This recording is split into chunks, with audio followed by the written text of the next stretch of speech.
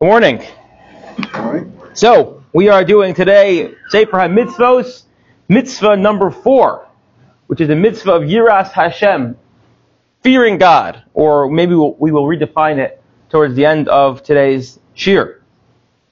This comes following the mitzvah of Ahavas Hashem, loving God, which we discussed a few weeks ago, command to love God, and we discussed that came about either through learning Torah or contemplating the universe, contemplating the science. And if you recall, the Rambam says, when you look at the natural world, you contemplate God's majesty and also the intricacies of the universe, immediately you come to love God. And you want to know who this amazing being that created everything.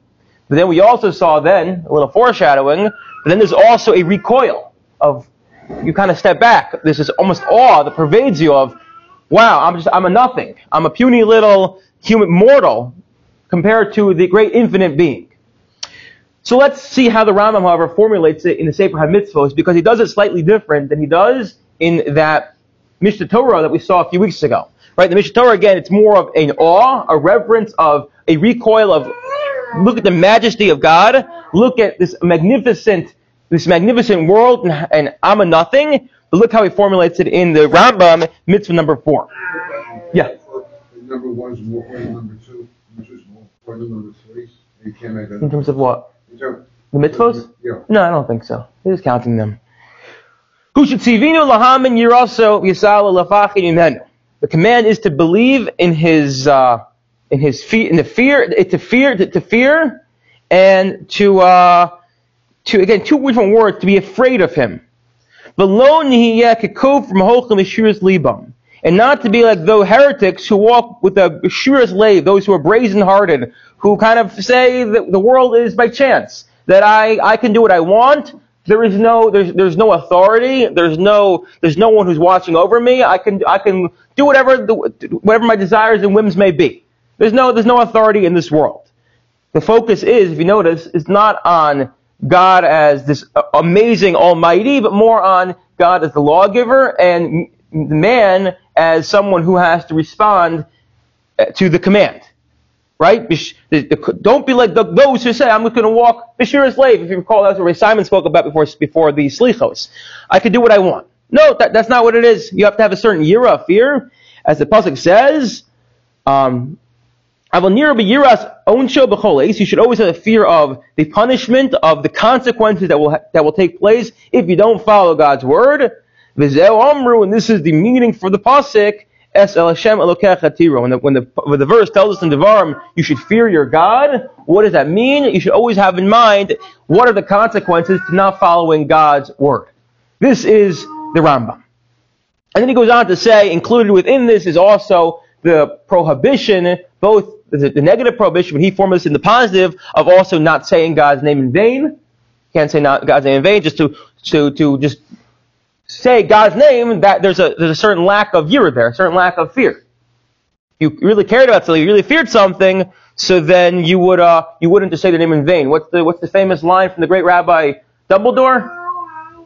What did Dumbledore say to Harry in the end of Harry Potter book 1? Fear of the name increases fear of the thing itself. Everyone here know what I'm talking about? Okay, good. So it's a very similar idea that if you have fear of the name, that increases the fear of the thing itself. So that's how the Rambam formulates it here in Sefer Hamitzvos. It's very much focused on, you have to live a life where you're constantly thinking about what are the consequences to following God's word and not following God's word. And in the event you don't follow God's word, there are consequences, and therefore you want to refrain from that. Hashem, I fear you. I fear that will come. This is also followed up, if you look in the Ibn Ezra, this is found on that pasuk. What does it mean to fear God? You shouldn't violate the negative precepts. That's what it means to fear God. Don't be in violation of negative precepts. He's like, oh, that piece of chazir, that pig looks delicious. I'm not going to do that. I have a fear of God. I know what can happen to me. In fact, the Ibn Ezra writes in Koheles that at the end of Koheles, what's the last verse of Koheles? The end of all things, you should have been here on the second, so it would have been very helpful. But the end of all things is the fear of God, is for man to fear God. And the Ibn Ezra reads it as the Iker Kol Adam. What's the Iker? the most important part of man, that is the fear of God. That's what makes man a human being. That's what makes man the whole of man. It's to have this fear of God, to live with a certain fear so that you can follow God's word. So that's what he says. Interestingly, just one more point on this, then before I'm going to develop it a little more, the Radvaz has also a Sefer Hamitzvos, and he says that from a technical perspective, every mitzvah and every losa say, there's the moment when you can follow it and you fulfill the dictum, and there's a moment when you violate it. For instance, when you blow shofar, when do you fulfill the command? When you hear the sound of the shofar, or when you hear the appropriate amount of sounds of the shofar. When do you violate the prohibition of, let's say, eating pig, we just brought up? So when you have the olive's worth of the pig. Okay, kazai is for the pig. Says the Radvaz, if you're telling me there's a command to fear God, so when are you in violation, or when do you fulfill this command? Is it every second I don't do a mitzvah, so then I don't do an aveira, I'm fulfilling this command? When exactly is this command being fulfilled? It's an interesting question, no? Is it every moment? Is it just... So the Radvaz says as follows. What? You see, usually that's the chinuch. The Sefer Chinuch says there's a couple mitzvahs, 6 mitzvahs. The Sefer Chinuch believes that you can fulfill every single moment. The Radvaz says differently. He says, Yiras shu shlema kagon ha'yira Hashem b'akaras atzim gadolos ma'asad neflam. Fine. Oh, sorry. Next slide. If you see it's the middle line. When do you violate the positive command to fear God? As in, when are you not in fulfillment of it? So he says as follows: Chuvascha b'shasha over avera. When you are in violation of a avera. You, let's say, don't put on tzitzis that morning. You don't put on tefillin. You don't blow shofar. And then you say, you know what? Not only I didn't put on tzitzis. I didn't lay tefillin. I didn't blow shofar today. I don't care. I don't want to do tshuva. I don't care about it. Big deal. I'll go on with my life. Life will go on as normal. That's the moment he says you're in violation of Yiras Hashem. It's not when you sin. It's when you say, I sin and I don't care. That's when you're saying, essentially, I have no fear of God. God gave a command. We all make mistakes. I think they teach in JEC, it's the newest thing that they're teaching Zevi, is try your hardest. So I'll say to Zevi, can you go clean your room? He goes, I'll try my hardest. So now anytime he does anything, like, Zevi, why did you just hit Shai? He goes, I tried my hardest. No, you're supposed to try your hardest not to hit him. Okay. So what the Radvaz is saying, try your hardest. You mess up, you make a mistake, you fall. Sheva yipol tzadik, that's part of life, we make mistakes. That's not when you're in violation of not fearing God. The violation of not fearing God, he says, is when you say, you know what? I don't care. I made a mistake. So what? Big deal. Who cares? Who knows? I didn't put on tefillin today. I didn't wear tzitzis today. I didn't do whatever you name, whatever other mitzvah it was. Does anyone really care? God has many other problems to look at. He doesn't really care about me. That's the moment, wait a second, that's the moment he says when you're in violation of not fearing God. Yeah. Great levels, or worship level is saying, I'm spitefully not doing it, as opposed to being indifferent. Oh, for sure. That's it. This is more of after the fact. And then he says, he goes, also tshuva. Therefore, let's say a person does sin, and they do tshuva, and they feel remorseful. Even if they do tshuva, and the only impetus for the tshuva is not because they want to return to God, not because they want to repair the relationship they had with the Almighty, but really because they're afraid of the consequences, which is a lower level of tshuva, which we'll see in a minute. There are multiple levels of tshuva. There's the tshuva one does out of out of love. There's a tshuva one does because they are fearful of the consequences, which is already, by the way, telling us maybe a little bit of your question. There's a hierarchical structure here of loving God versus fearing God. Fearing seems to be a little lower. You do tshuva out of love. You do tshuva out of fear, out of the consequences, it's a little lower. It's a little lesser. It's part of probably because the reason why we have the Torah and all the mitzvahs is it's supposed to ingrain within us and train us to be the best people we can be. And we all know, just think of educating our own children. When they do things not because it's the right thing to do, because they're afraid that we're going to punish them, we're not actually educating them then. We're just preventing them from doing whatever it may be, which again, it has its purpose, and we don't want them, whatever it may be. We don't want them staying up 10 o'clock at night every night. I don't want Zebby staying up at 10 o'clock every night. But the reason I don't want him staying up, because I don't want to stay up 10 o'clock, exactly, Ellie. The reason I don't want you staying up 10 o'clock every night is not because I don't want you to, you're afraid of, not getting dessert the next day. It's because it's bad for you. Or whatever it may be, you name it. You shouldn't litter because it's the wrong thing to do. I may tell them, don't litter because I will punish you. But again, it's not the fear of the punishment should never be the actual impetus and reason for why you don't do what's wrong. So again, the fear of sin fear, the Yiras Hashem, seemingly that being the impetus, that being the reason for why we do mitzvos, seemingly is a lower level. But even that then, says the Radvaz, if you do tshuva, because of the fear of the consequence, you still are in fulfillment of this dictum of Yiras Hashem. It's not a full and complete service of God. So you still fulfill fearing God. So what the Radvaz is telling us is, I think it's very interesting. We're supposed to fear God. What does it mean to fear God? It means not to sin. The Radvaz says what it really means is not to sin and then say, I don't care. And if you do tshuva, so then you are in fulfillment of fearing God. This is what the Radvaz says. Okay. I'm going to get to the Rambam. Okay. So that's what we have so far. We have the Rambam who says fearing God means don't sin. We have the Radvaz who says it means don't refrain or don't say I'm not going to do tshuva. The Rambam, however, we also saw a few weeks ago, which we'll read inside now, seems to, however, put a different spin on it. He says, how does, when I forgot to put this in the source sheets, how does one come to love, actually it is in the source sheets, excuse me. How does one come to love and fear God? When a person sits there and contemplates the great acts and creations and wonders and greatness of God, and he sees the intricacies, the brilliance of the creation of the world, there's no end to the wonder. You just even think about, take any item and just break it down to its molecules, to the atom, break the atom down. It's unbelievable how intricate the world is. Immediately, and again, if you remember, we quoted from Raptorsky, you have to be attuned to this. You have to train yourself to realize that everything comes from God. If you have that relationship with God, then immediately what's going to happen? You're going to want to know God. You want to know who is this? Who is this awesome being? As David says, fine. And then here is the flip side. But what happens? What happens once you come to recognize and see the awesome God?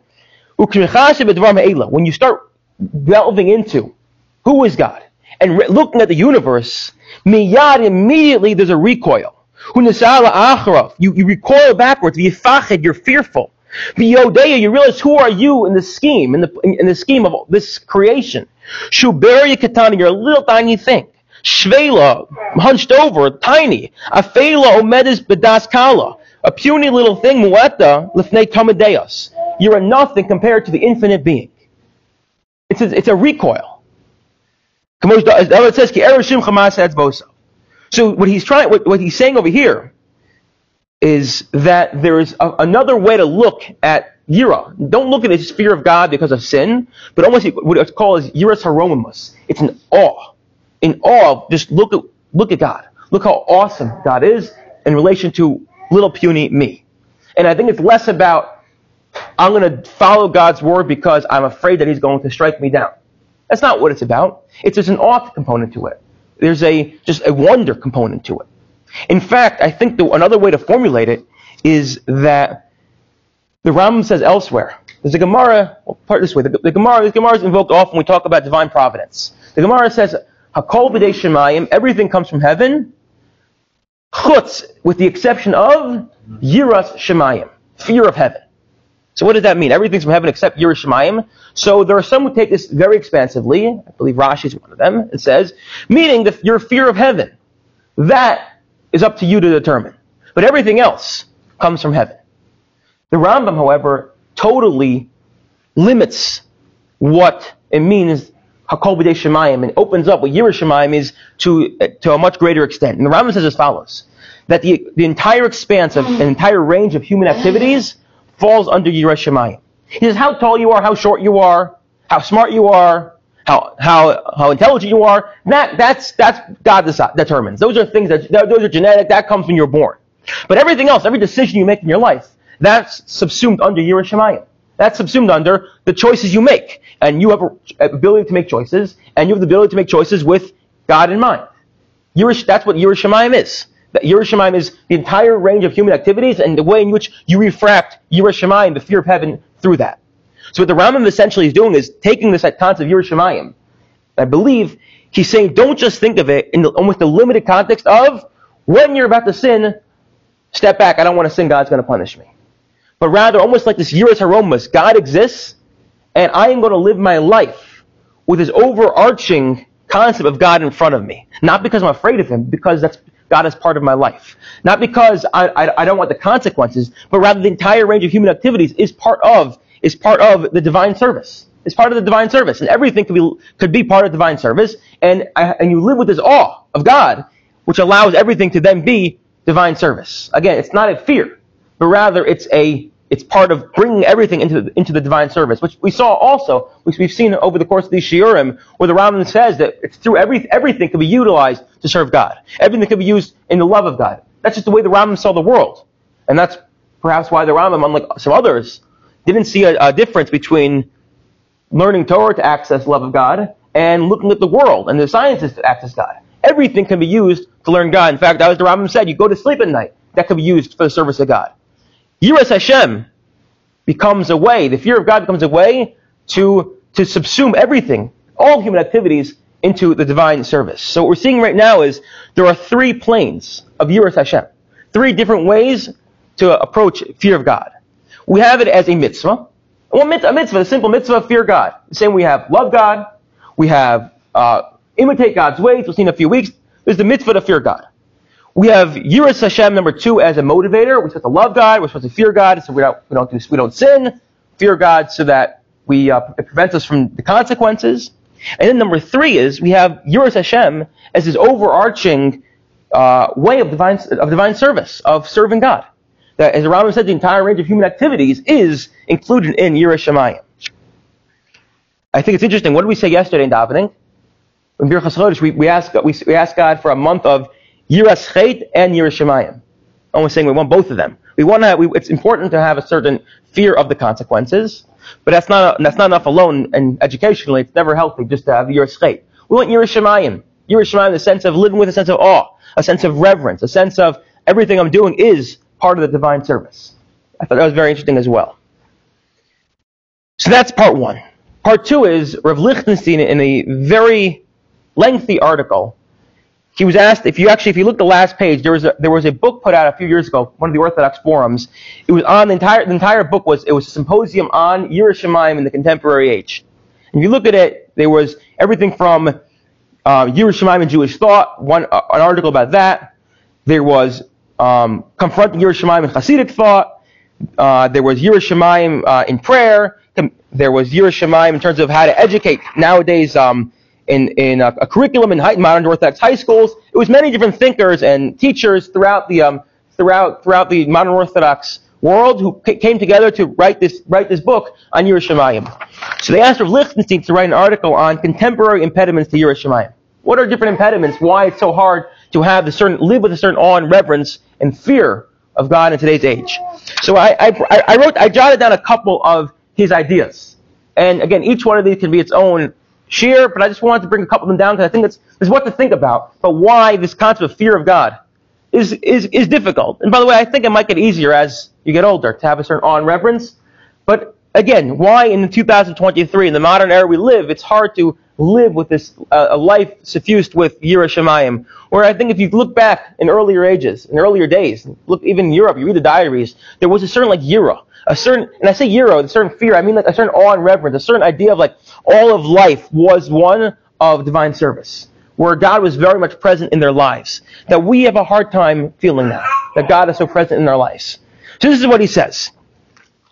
He says impediment number 1 is that the religious experience is significantly interwoven with a sense of dependence.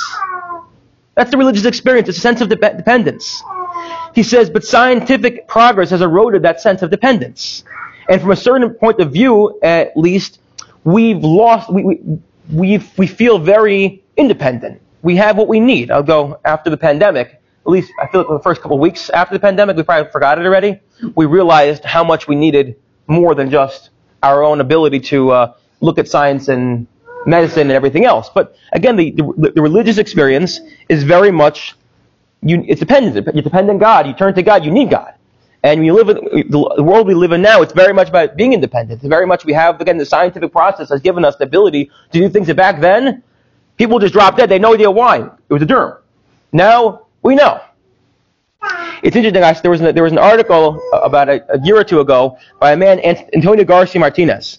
He was in Silicon Valley. He was a CEO of a company. He converted to Judaism.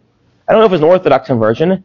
And a lot of his friends thought he was crazy. Like, how can you join a religion? Again, think of where he's positioned in life. He's in the Silicon Valley. It's like the most progressive, and religion's regressive. What are you doing? So he wrote a rather cynical article. It's two articles, part one, part two. But he wrote this in the article. It's a very cynical take, but I think it gets to the root of what it means about independence versus dependence, and what it means to think that you know everything. He says as follows: to be absolutely clear, I salute the human urge to explore and explain the universe, and I think we should be doing more of it. Our curious, meddlesome species should poke and pry the ends of the earth and the solar system and beyond.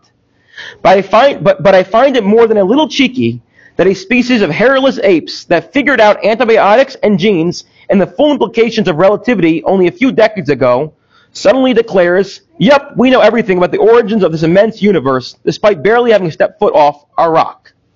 And by the way, in addition to claiming to having figured out the intricate clockwork of the universe with our big brains, our brilliant species still flips out like chimpanzees over optical illusions, such as the ones my 5-year-old loves. I think we are a little high on our own supply here. A certain amount of epistemic humility and understanding of just how little we understand should push us towards a little dispositive conclusions about the true nature of our universe. There's a lot of chachma to that. We still don't know everything.